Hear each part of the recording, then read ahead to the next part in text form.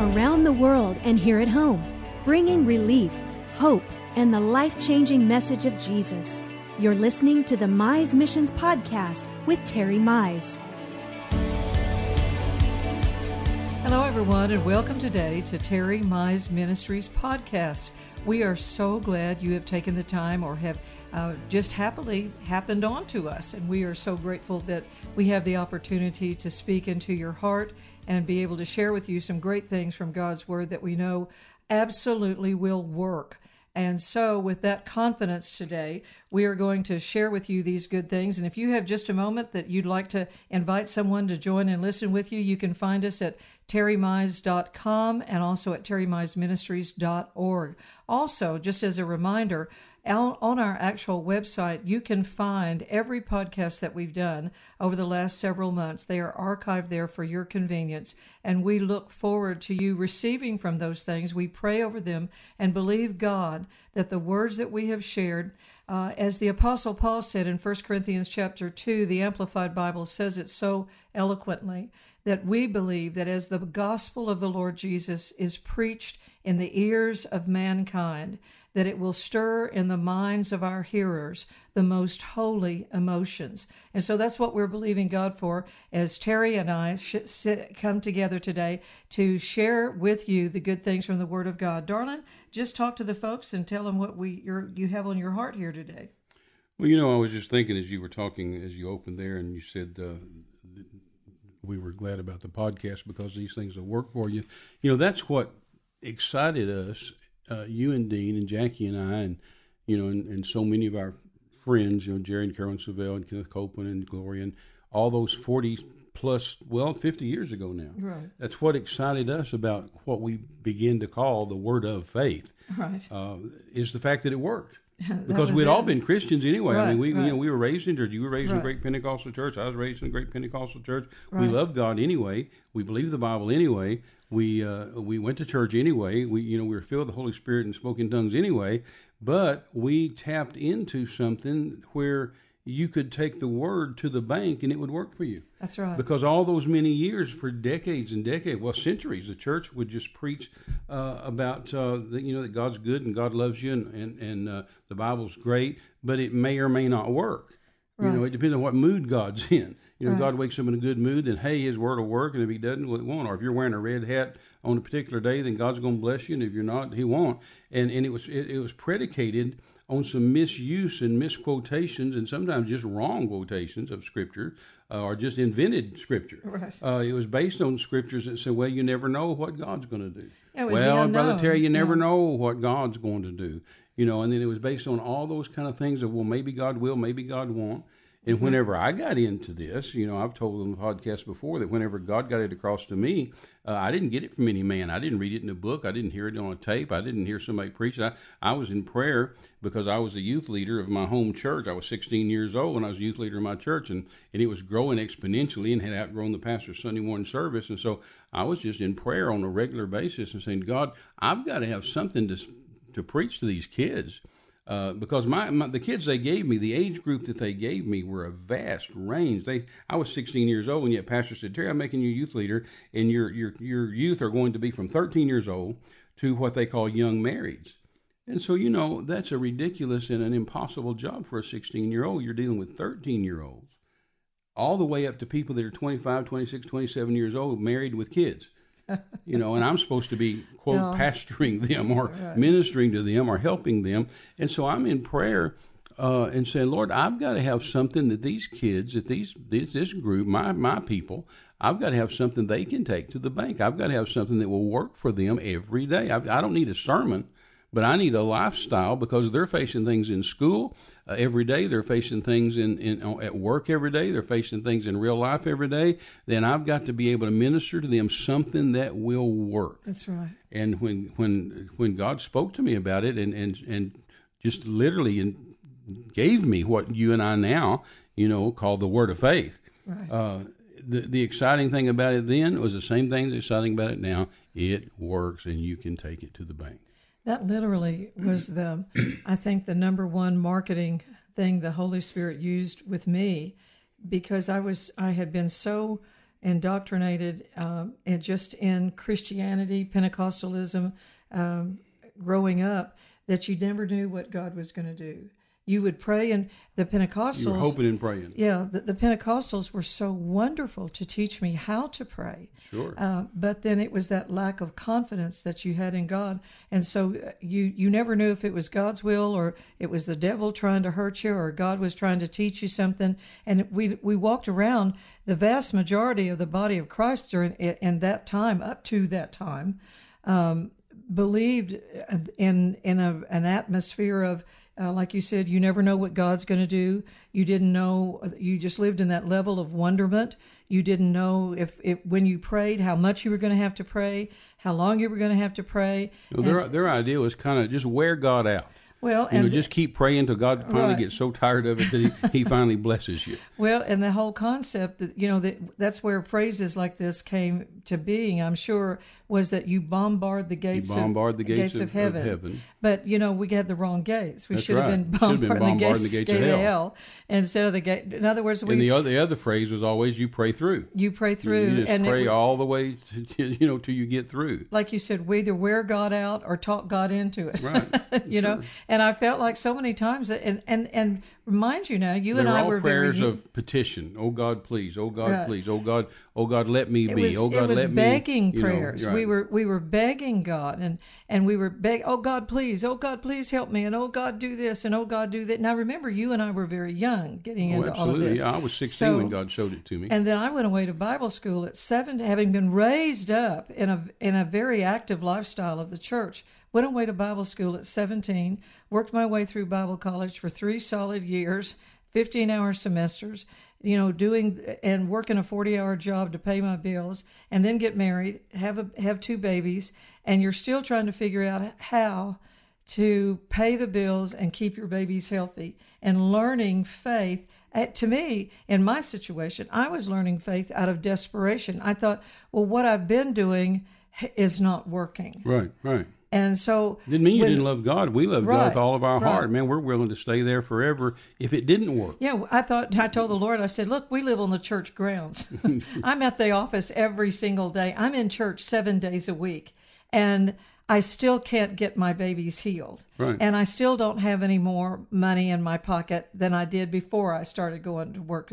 And being a Bible school graduate, being active in the church, Dean and I were involved in everything that had to do with that wonderfully large, great ministry. For a Pentecostal church back then, to have 1,000 people, that was a big deal. Oh, yeah, that was a tremendous church you were raised in. Yeah. Lots of history there, lots of heritage there. Jerry and Carolyn Savelle and I are out of that church. Steve and Becky Munns, we're all out of that church. And different things that God did through that ministry with William Branham, Gordon Lindsay, sure. All of those great people. Well, Gordon Lindsay actually started Christ for the Nations out of that tabernacle in Shreveport. That's right. And I just am so grateful for the heritage that I have. But we just didn't know, and we didn't have teaching until we heard Brother Hagin. And then we began to hear others, and then we began to look back in history like Smith Wigglesworth and Howard Carter and people like that. Sure. But it was a whole nother education that enlightened all of us to come to that place in God where God could reveal His Word to us and open, like it says in Acts 15, that God opened our hearts to receive the Word of God so that we would believe it and receive it. But I played the eyes of our understanding were enlightened. I played 20 questions with Dean, and Dean got hold of it sooner than I did. And I every day I had, well, what about this? Well, brother so-and-so believed God, and he died. And sister so-and-so said she trusted God, and she didn't have any money, and they lost their job and lost their house. And I would go back and forth with, look at all the bad things that happened to people that love God with all their heart, and what happened, And when I finally began to get answers... Well, but the concept back then, and all throughout history, the concept was that God is this big old ancient God sitting on His throne in heaven, long white hair, long white beard, a wart on the end of His nose, big stick in His hand, and every time you moved, He'd reach over and blap and hit you on top of the head and say, don't do that. And that was the concept that the church presented. And yet, to their credit, they still loved Him. Yeah. And they still knew He was the best God around. But then we begin to realize, I guess our biggest revelation back in those days probably was that God's a good God. Right. That was an unheard of concept almost, that God is good. And of course, Oral Roberts started some of that. Oral Roberts came up with this big campaign saying saying something good is going to happen to you today, and saying that God is a good God. Right. And people didn't like it when he started that. And you know, whenever you start talking about God being good, then they start creating fires, just like you said. Yeah, but what about Sister so and so? Yeah, but what about Brother so and so? Yeah, but what about this earthquake here? What about this tornado there? What about this fire there? What about that family that lost their 6 kids? What about all that? And so the devil starts creating all these fires that you have to stop and put out. Well, people would and say try to things explain away. And really, as we've said many, many, many times, the gospel was never intended to be explained in the first place. It was intended to be announced that God is good. Period. Right. Over and out, cut and dried. There's no argument here. There's no arbitration here. This is not an opinion. It's an absolute, universal fact that God Jehovah is a good God.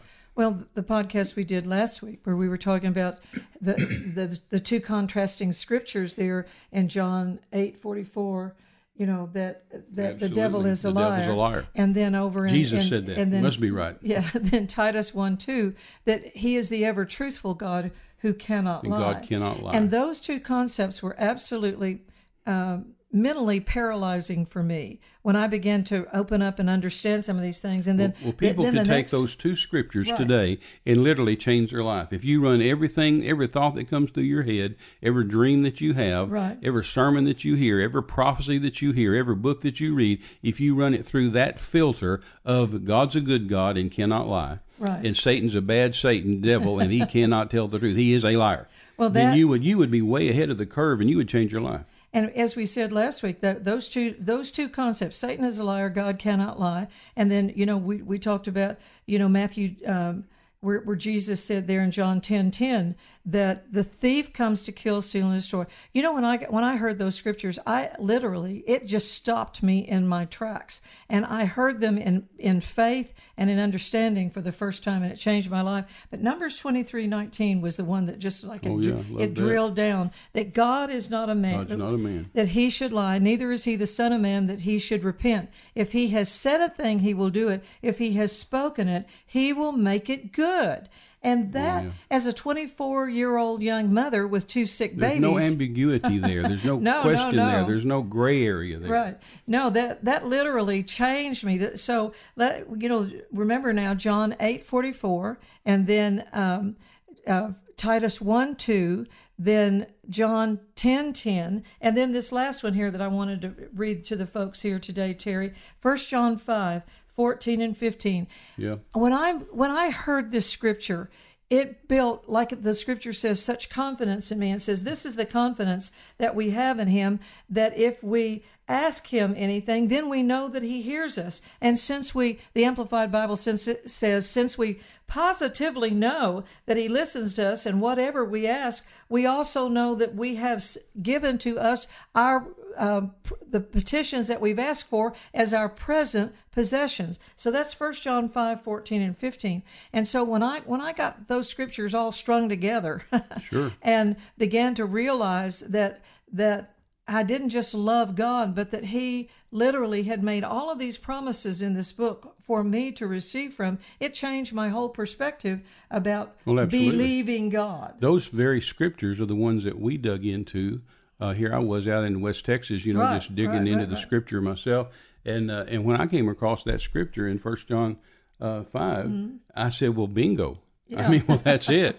I mean, there's no there's no gray area there. No, this is the confidence. It says, this is the confidence we have in him. I mean, that's just a pretty positive statement. Well, this is the confidence. This is the confidence. I put my confidence in him, and then if I ask him something, I can absolutely know he's going to give it to me. Well, you understand that if you ask anything according to his will, now this isn't just asking anything you want. This isn't saying, "Hey, God, let me win the lottery today. God, make the Dallas Cowboys win the Super Bowl." No, this is thing you're asking according to his will, something in his word, because his word is his will. His will is his word.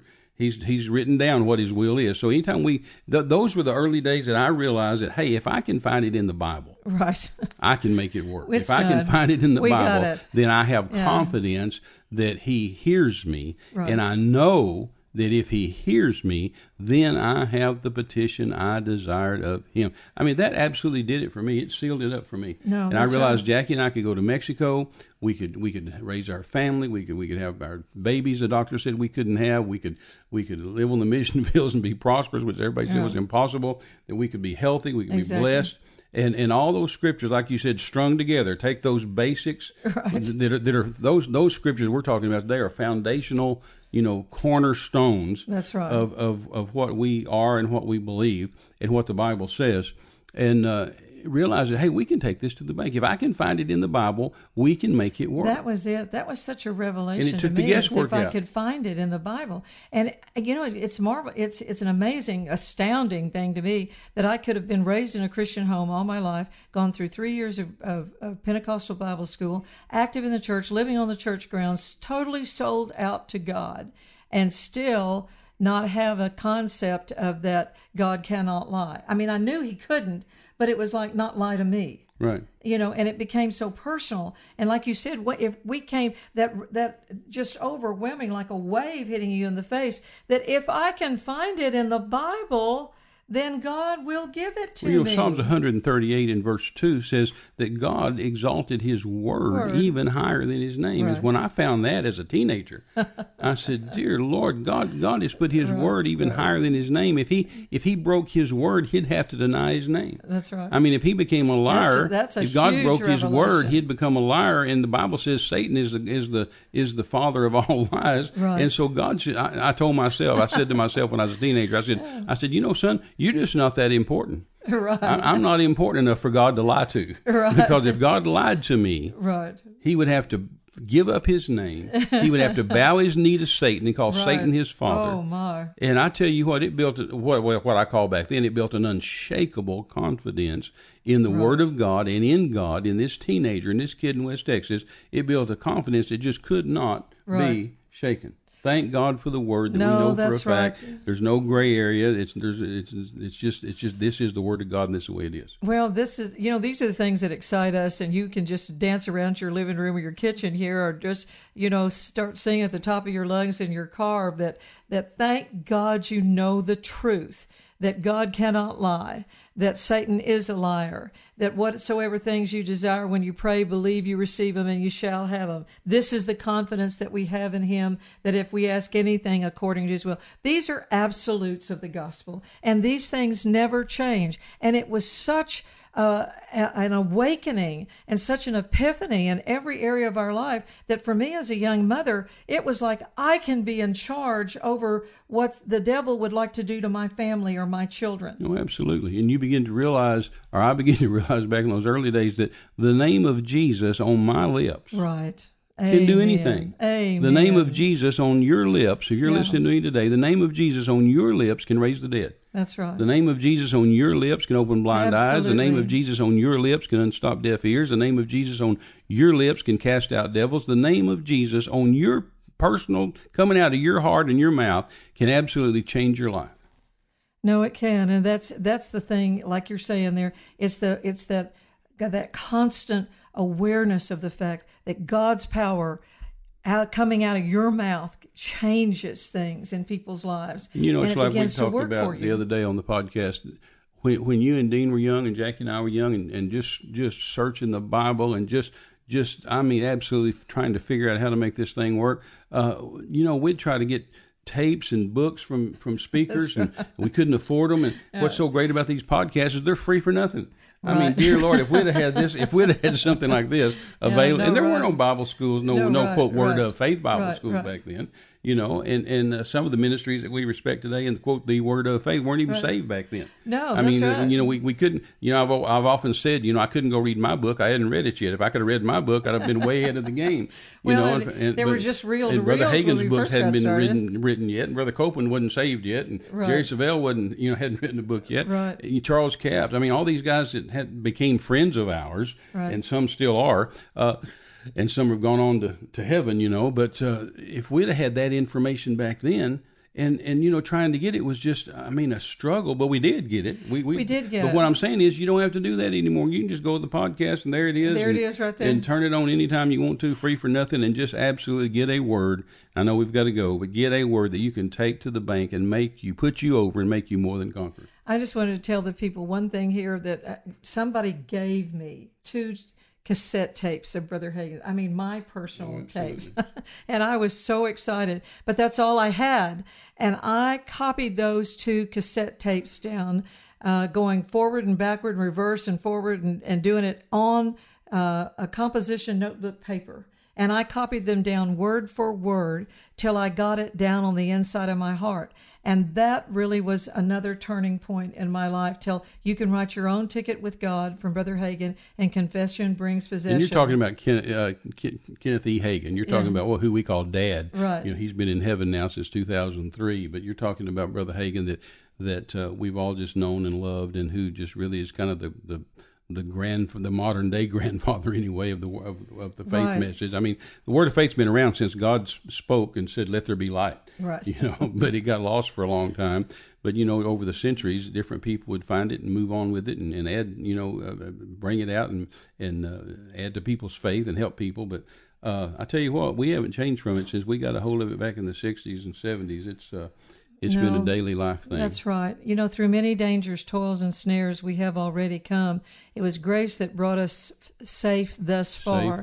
And it'll be the grace of God. We're all learning. Nobody's got a handle on it perfectly. Everybody, as the Bible says, whether we want to think we are, we're going from glory to glory, from faith to faith, and that God is, like Smith Wigglesworth book says, ever increasing faith.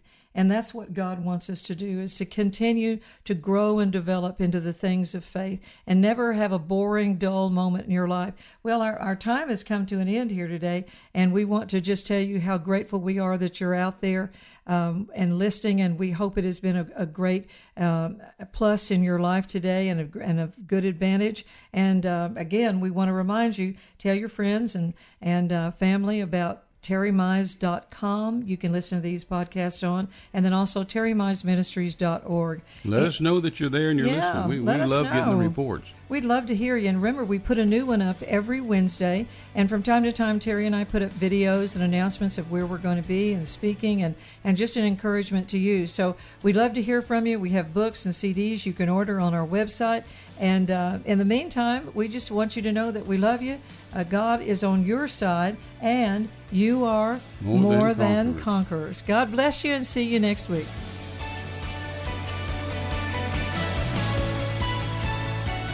You've been listening to a Mize Missions podcast. For all the latest updates to our global projects, speaking engagements, and social media, visit us at terrymize.com.